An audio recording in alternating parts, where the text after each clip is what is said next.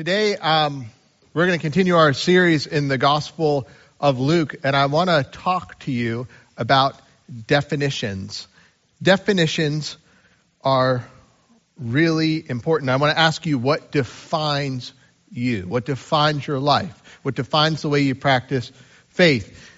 Because how you do that, how you define yourself really matters. Definitions, we define everything in our culture. We have a two-party system, predominantly a two-party system, that have a party platform, and they're defined by those platforms. In high school, the jocks were defined as the people that like sports and occasionally weren't as smart as everyone else. Sorry, jocks, no offense. I was one of them, if that makes you feel better, for a little bit. Then I became a geek.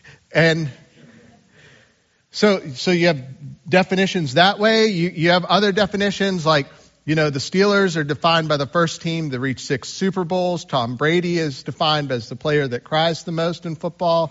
On and on.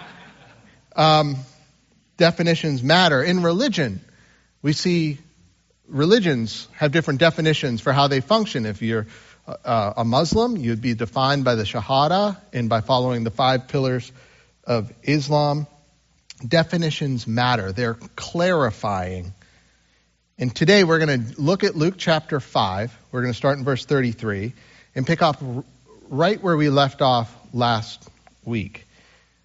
And as we see this orderly account that Luke is putting together for us to show us who Jesus really is.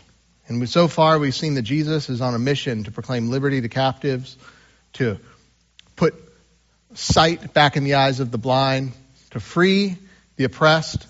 We see that he's willing to associate himself with tax collectors and sinners. We've seen that he's willing to heal people society is far from. And today, we're going to see that Jesus is redefining the heart of God toward the world. Jesus redefines the heart of God for the world. So if you haven't yet, turn in your Bibles to Luke chapter 5. We'll look at verse 33, and we'll carry through to chapter 6, verse 11. God's word says, "Then they," that is the Pharisees, "said to him, 'John's disciples fast often and say prayers, and those of the Pharisees do the same, but yours eat and drink.' And Jesus said to them, 'You can't make the wedding guests fast while the groom is with them, can you? But the time will come when the groom will be taken away from them. Then they will fast in those days.' He also told them a parable. 'No one tears a patch from a new garment and puts it on an old garment. Otherwise, not only will he tear the new, but also the piece from the new garment will not match the old. And no one puts new wines into old wineskins. Otherwise, the new wine will burst the skins, it will spill, and the skins will be ruined. No new wine is put into fresh wineskins. And no one, after drinking old wine, wants new, because he says, the old is better.' On a Sabbath, he passed through the grain fields. His disciples were picking heads of grain, rubbing them in their hands, and eating them.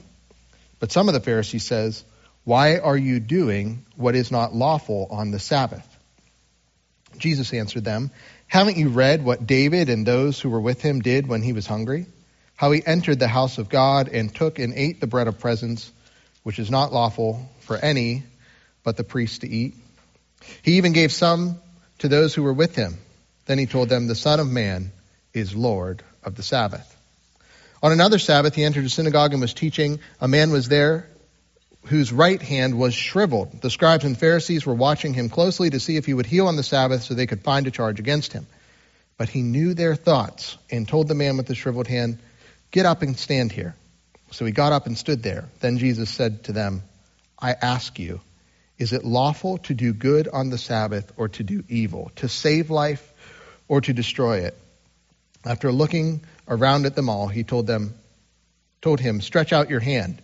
He did, and his hand was restored. They, however, were filled with rage and started discussing with one another what they might do to Jesus." This is the word of the Lord.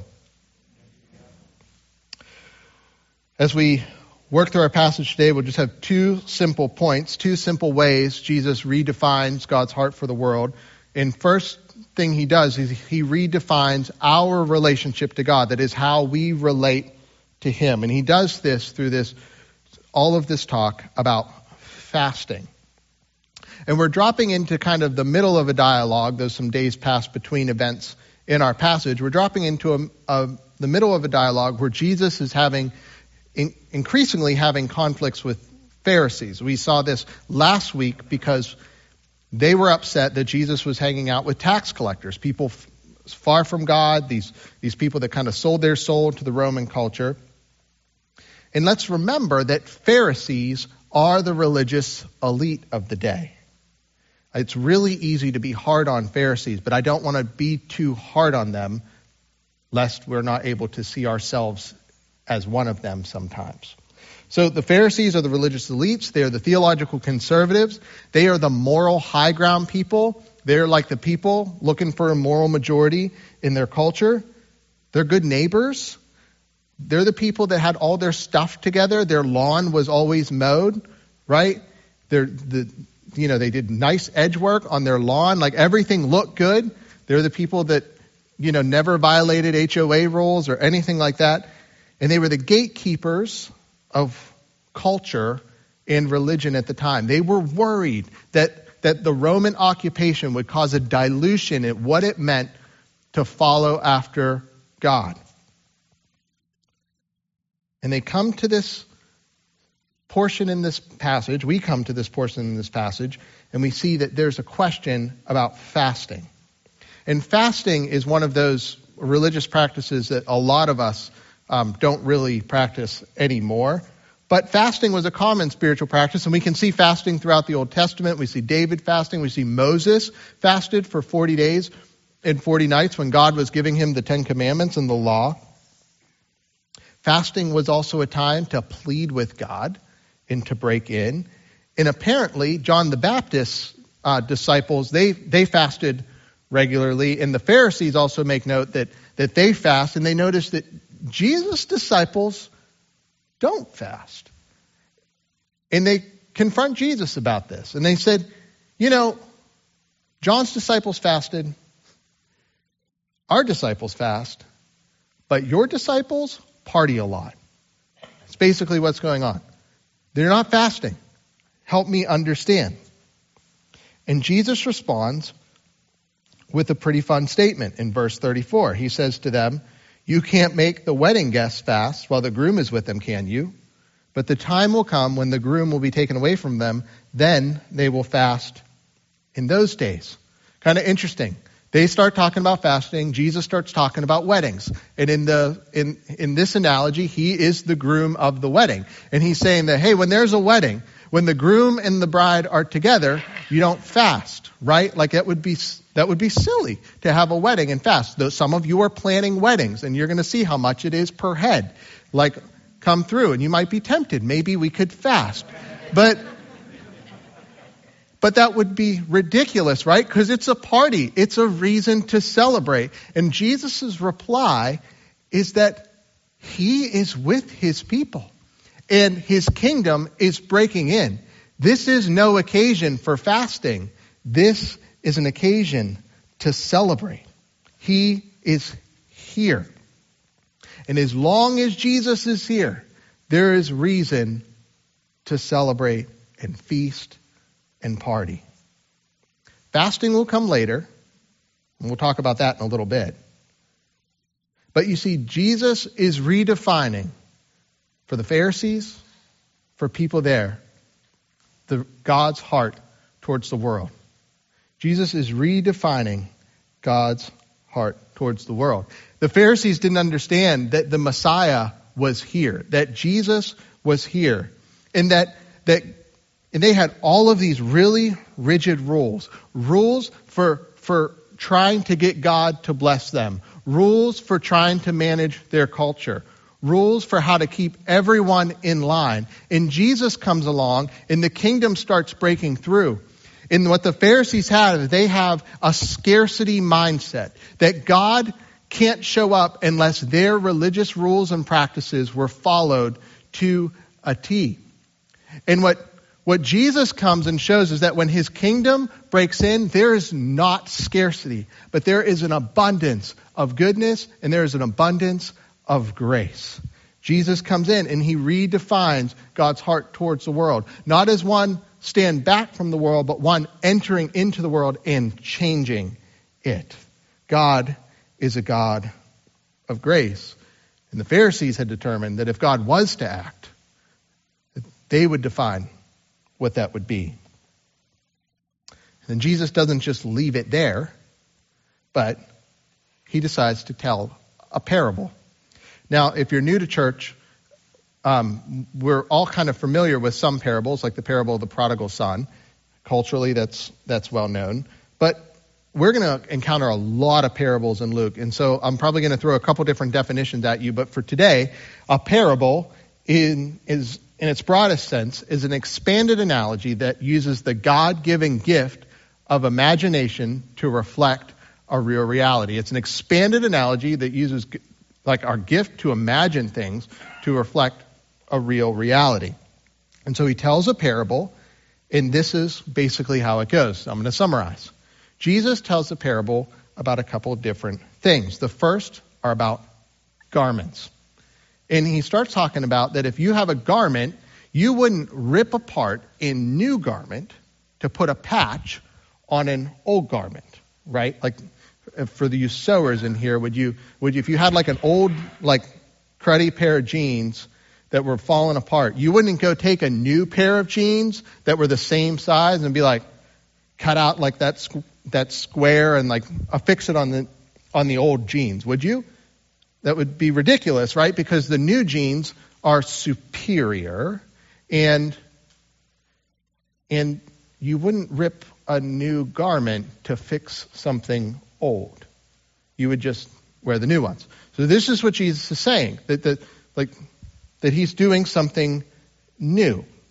And then the other thing he uses is this wineskins and wine metaphor, this analogy. So in that culture, when you would ferment wine, they would often take an animal, and I did a little research on it. It's kind of gross. They would actually use the throat and trachea of the animal to pour the wine into the wineskin, which is often the dried out skins of the animal. And what they would do is they would fill up, put new wine in new wineskins, and that would ferment and expand the wineskins, and it could hold it.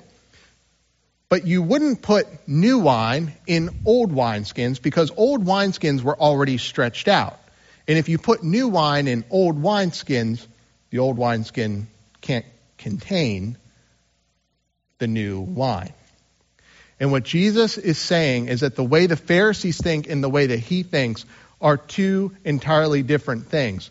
The Pharisees had this like very modified form of Judaism where they were controlling, they were legalists, hyper rigid in their law following.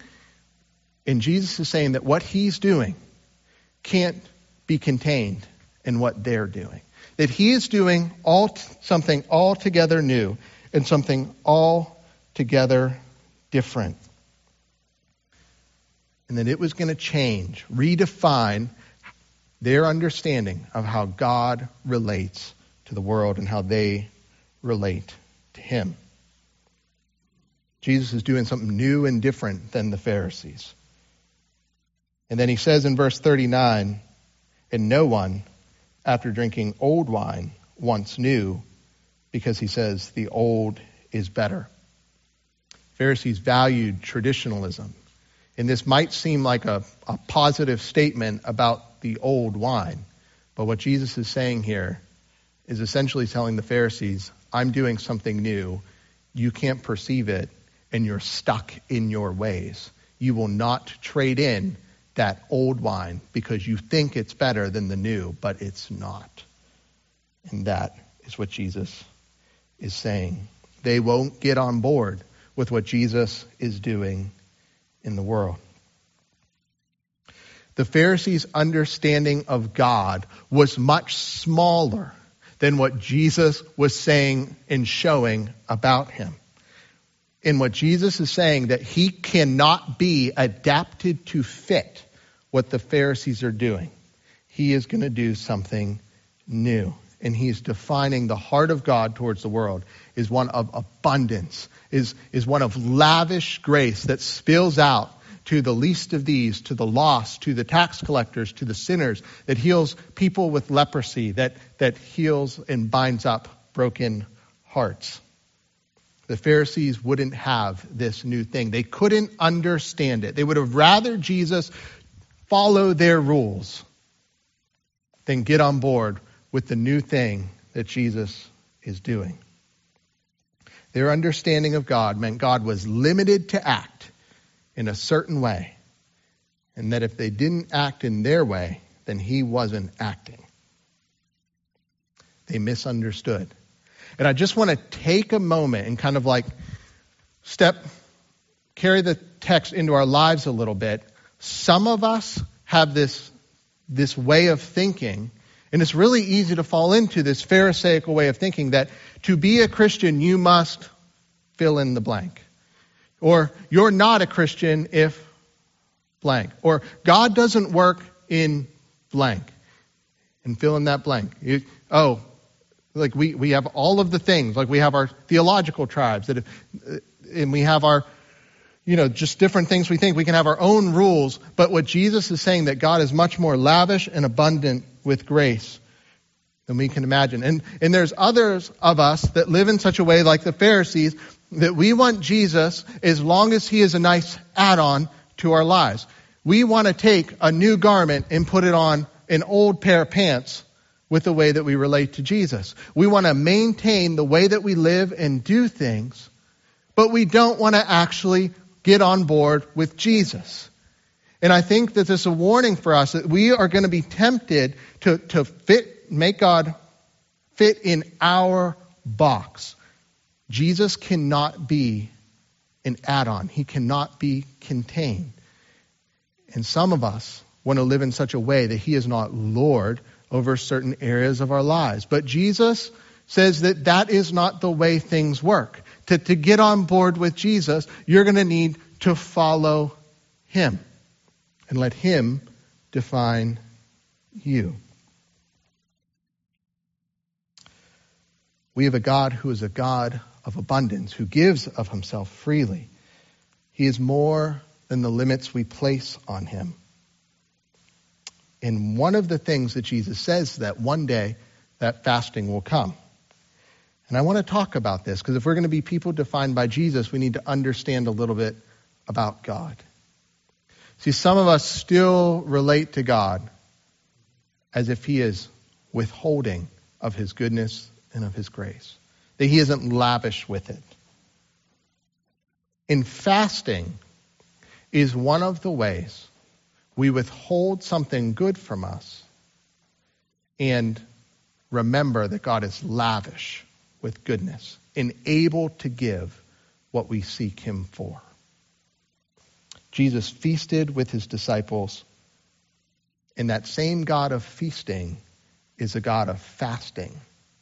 And in our fasting, we remember that he can give us a feast of his grace. We're about to enter a season in the church calendar known as Lent. And now most of us might not come from traditions or backgrounds that observe Lent, but the Lenten season is 40 days before Good Friday and Easter, and it's a time of preparation. Often, this will be used as a time for fasting. Many Catholics will give up eating meat on Fridays or something like that. There's also different ways to do this, but the purpose of fasting is to not participate in something and instead be filled up with God, to remember his goodness, to remember our sin, to remember his grace. So one of the things I want to encourage you as we approach Easter is consider fasting from something for Lent. You can do this from alcohol. You can do it from watching cable news. You can do this from giving up social media for 40 days, which is what I do every Lent. And we do this to give us time to remember God's abundance of grace in spite of our sin. To reorient us that our God is a God of abundance. And what shows that is the fact that he has given us Christ. So, We can seek God because he is a God of abundance. You can seek after him. If you feel far from God, you can seek after him and believe that he can draw you close. Because he isn't a God withholding of love and grace. He is a God who is lavish with it. If some of you are aware of what's happening in broader Christianity right now, we've seen kind of a perfect picture of what's going on in this passage in our culture. On the February 8th, this is a picture of Hughes Auditorium at Asbury University in Wilmore, Kentucky. On February 8th, there was a chapel service that began there, just a normal chapel service like any Christian college has. And sometimes Christian colleges have many chapel services a week. But the chapel service, I forget what time it started, but when it concluded, students kept hanging around, praying for each other, and confessing sin. And what happened at Asbury is that chapel service hasn't stopped. The Lord just kind of chose to do something with the honesty of the students, with the way they were seeking him. And out of his abundance, he showed up in that chapel service. And this chapel service is still going on. However many hours and days later, it hasn't stopped. 24 hours a day, 7 days a week. And there are people lining up for hours. And they say that when you go there, there's a strong sense of God's presence in the room. And there's no bells and whistles or theatrics or anything forcing this to happen. God just chose to rest on this place in a unique way. And one of the most fascinating things was to watch theological Twitter, which is the first level of hell, start to say all of the reasons this couldn't be real revival. They start to list all of the boxes that they had for why God wouldn't show up here. And friends, if that's not a picture of the same attitude as the Pharisees, I don't know what is. Because sure, there's going to be some theology at this thing that I might not agree with. There's going to be some things that might not make me completely comfortable in this environment and fit my theological categories. But do I believe that those things restrain the work of God? Absolutely not.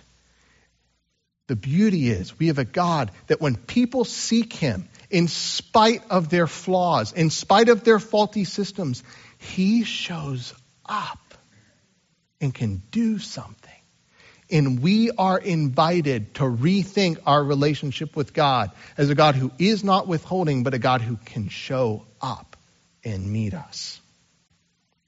Jesus redefines the heart of God toward the world as a heart bent towards the world in grace. He redefines how we relate to him, and he redefines his relationship to us. We come now to the second of three conflicts that Jesus has in our passage today. In this one, it goes from fasting to now Sabbath. Now, Sabbath observation in the Old Testament is really, really clear. Exodus 20, and I think we have it on the screen here, says, "Remember the Sabbath day to keep it holy. You are to labor 6 days and do all your work, but the seventh day is a Sabbath to the Lord your God. You must not do any work. You, your son or daughter, your male or female servant, your livestock, or the resident alien who is within your city gates. For the Lord made the heavens and the earth, the sea, and everything in them in 6 days. Then he rested on the seventh day. Therefore the Lord blessed the Sabbath day and declared it holy." The Sabbath was kind of built into creation, right? Like God made the world in 6 days according to Genesis, and he rests on the seventh. And when God led his people out of Israel, he would provide the manna from heaven and provide double the amount on the sixth day so that they could go out and pick twice as much so they wouldn't have to pick manna on the seventh. And then Exodus 34 says you are to labor 6 days, but you must rest on the seventh day. You must even rest during plowing and harvesting times.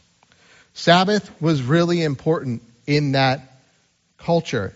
And the Pharisees thought very seriously about the Sabbath. And they had lots of rules about what you could and could not do on that day. And they even saw this as a sin with communal effects, so that if someone broke the Sabbath, the whole country could pay for that.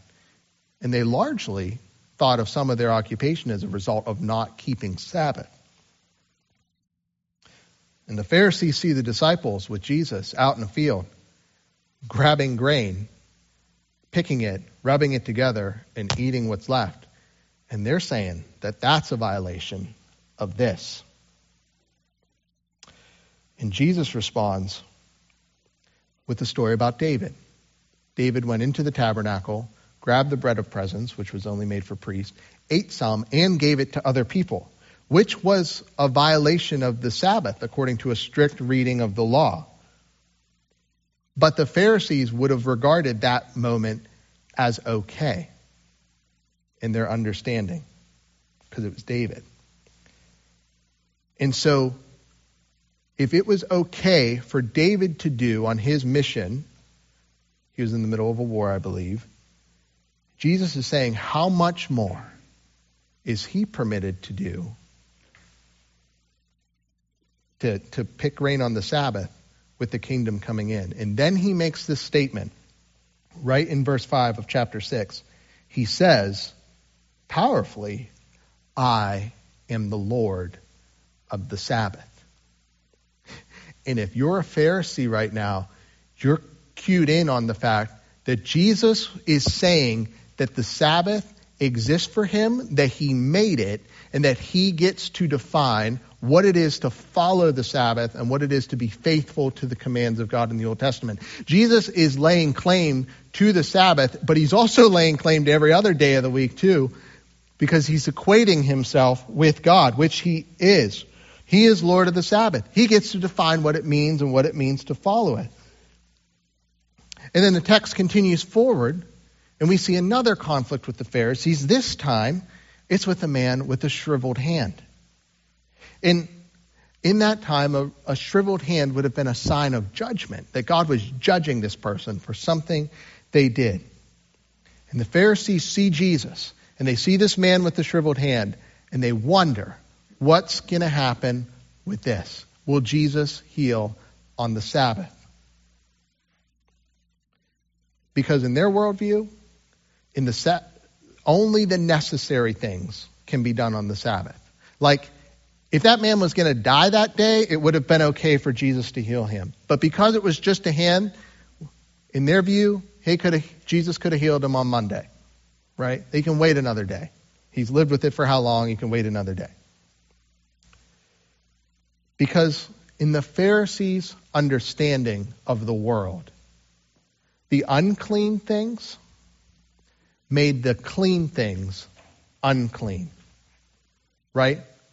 The leper made the clean dirty. The man with the shriveled hand is a result of judgment, and healing him could defile the command. In their worldview, the impure tainted the pure. But what we see with Jesus is that it's the other way around. That the impure doesn't taint the pure anymore, but the pure takes the impure and makes it clean. That this is the way Jesus is redefining things. That when God's kingdom breaks forward, it doesn't get tainted by things, it changes things. So, Jesus sees, I love it says, he sees their hearts. He sees their cynicism, he sees their doubts, he sees their anger, and he calls the man in. And he says, stretch out your hand. And he heals it. Because God's kingdom, friends, is breaking into the world. And what it's showing us is that Jesus and God have been after our good, and they've been after our good all along. See, Jesus is Lord of the Sabbath. He gets to define what it is. And we understand from this passage and from other passages in the Gospels and in the Old Testament that man doesn't exist for the Sabbath, but the Sabbath exists for man. That God built this for us in our benefit. And the Pharisees had it the other way around. The Sabbath was given for wholeness. And what we're seeing, friends, is that Jesus isn't just throwing off the Old Testament.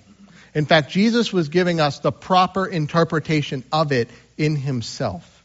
Because Jesus didn't come to just demolish the old. He came to fulfill it and redefine it for us.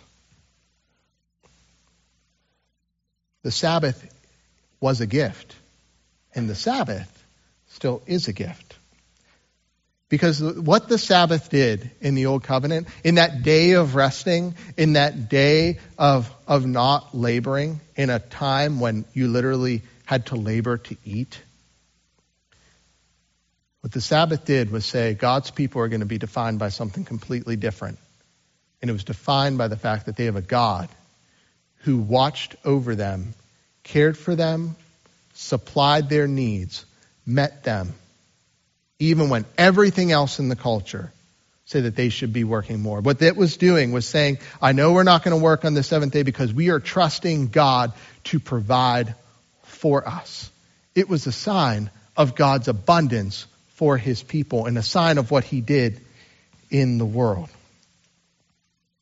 The Pharisees' misinterpretation of God's law literally hindered goodness.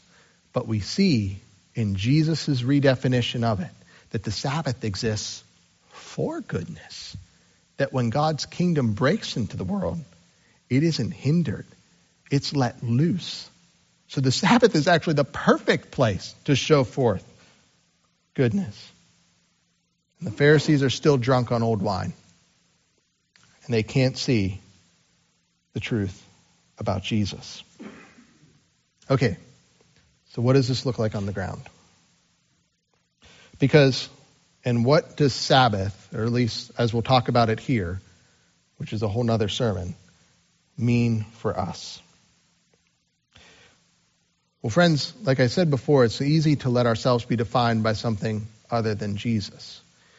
And I want to take a moment as we let ourselves be redefined to give you permission to follow a Sabbath principle. Now, personally, I don't think we are required to rigidly follow the Sabbath anymore. In that, we're not required to strict, rules about when it starts, when it ends. But I don't think we can throw off the whole principle of it. So, if Jesus is Lord of the Sabbath, he is Lord over every day of life as well. We are meant to live lives defined by Jesus. In Sabbath, like a practicing of the Sabbath principle, is a way that we remember God's abundance. You coming to church is one way that we remember God's abundance. That he supplied a family for you. That he's saved you. That he's called you together to be a part of his family.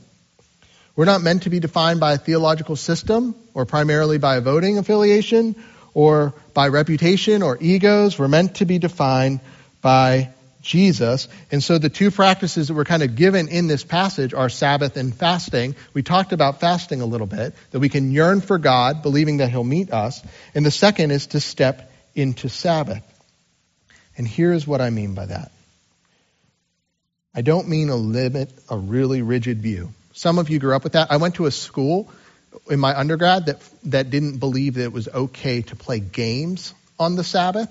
So we had to really, really strict.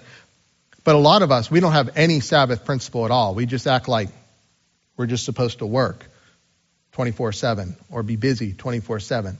And what the Sabbath principle is, it's a reminder to step back and remember that we're not machines and that God is a God of abundance who takes care of us. So, here's what that means to practically step into the Sabbath in the abundance of God. One is set aside a day. Set aside a day out of a week. In America, we work 2 days. We have a 2-day weekend. Some of us have to work one of those days, but most of us get a day off or a period of time off. You don't have to be super rigid about this, but set aside a day of the week where you're not going to labor. Understand that some labor, kids are still going to have to eat, right? But set aside burdensome obligations if you can. Some of them, right? And then the second thing is one way we practice Sabbath is to receive goodness. Like most of us are wired by culture to be critical and to move fastly or to be busy. And what the Sabbath is an invitation to is to slow down and to behold the work of God in the world. And this is what it means. It means doing things like noticing all of the goodness that surrounds you. Point and connect it to your God of abundance. To notice the smile and laughter of your children. To notice your spouse again. And to thank God for the good gift of providing them. It's a day that you can, some of you love food, but you can have a feast and recognize that God has provided all of these for you because He is a God of abundance who takes care of you. If you love beauty, notice the beauty of the woods, the trees, the snow, whatever season you're in. Notice beauty. Notice goodness around you. Recognize the roof over your head that God provided.